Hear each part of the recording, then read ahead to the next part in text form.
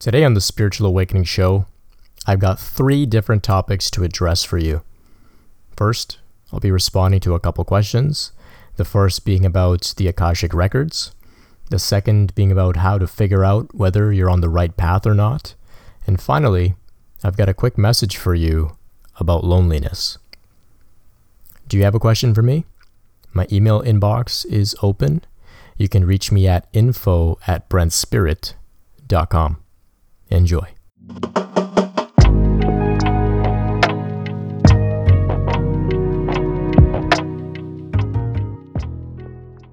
So the other day, somebody reached out to me and they asked if I connect with the Akashic records.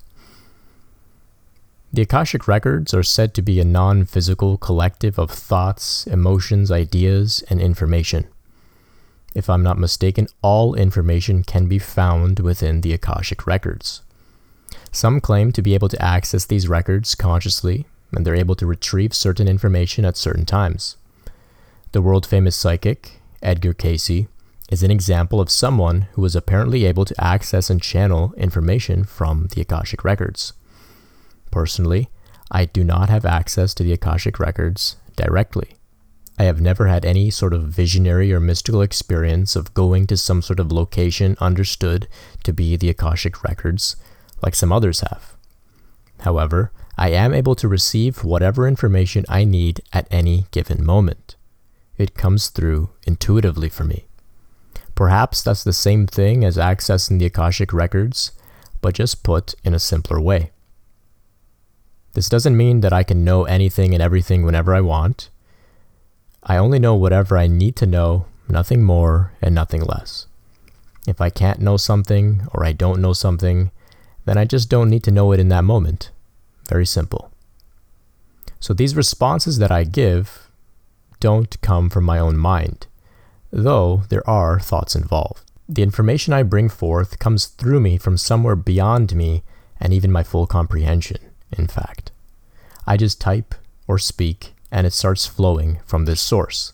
Perhaps the source of these words is the Akashic records. I'm not sure. Personally, I just don't get caught up in the fancy words and names if I don't have to. I've found that they can be misleading, and in the case of the Akashic records specifically, people can sometimes spend a lot of time trying to astrally project there when really, if they just relax, whatever information they need will show up. How do you know if you're on the right path? Well, firstly, there's only one path. You can't get it wrong. Whatever you have done, are doing, or will do is the right thing. There is no such thing as wrong in reality. Wrong only exists as an idea in the mind. Everyone is God.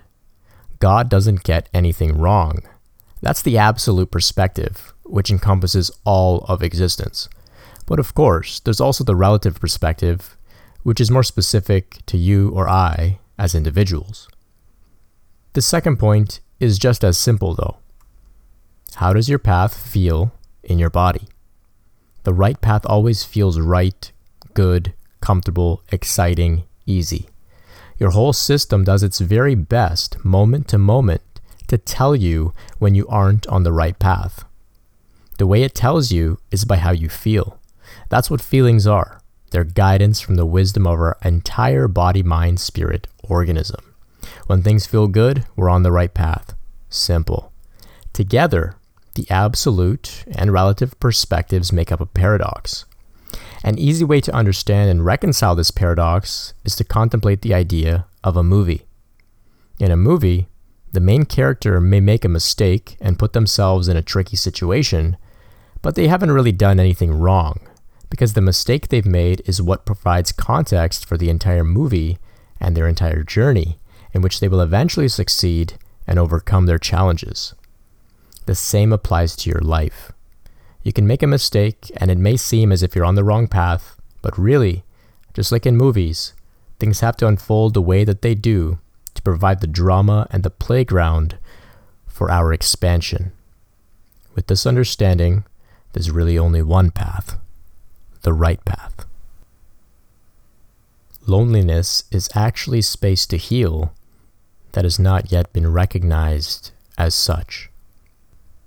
When life puts you into a situation all by yourself, and you don't see the point or think that the situation is useless, you call it loneliness. You call it loneliness when you haven't yet understood what it really is: space to process, heal, integrate, and transform. But when you recognize that the space you've been given is actually prime for healing, the loneliness transforms into solitude and is then greatly appreciated. So those are the few quick messages that I have for you today. I hope you gain some value out of them. Of course, if you have any questions for me, like I said, you can reach me by email. You can also find me on Instagram at BrentSpirit. I tend to share some more personal things there from time to time. Look forward to connecting with you. Thanks for listening, and I'll catch you later. Peace.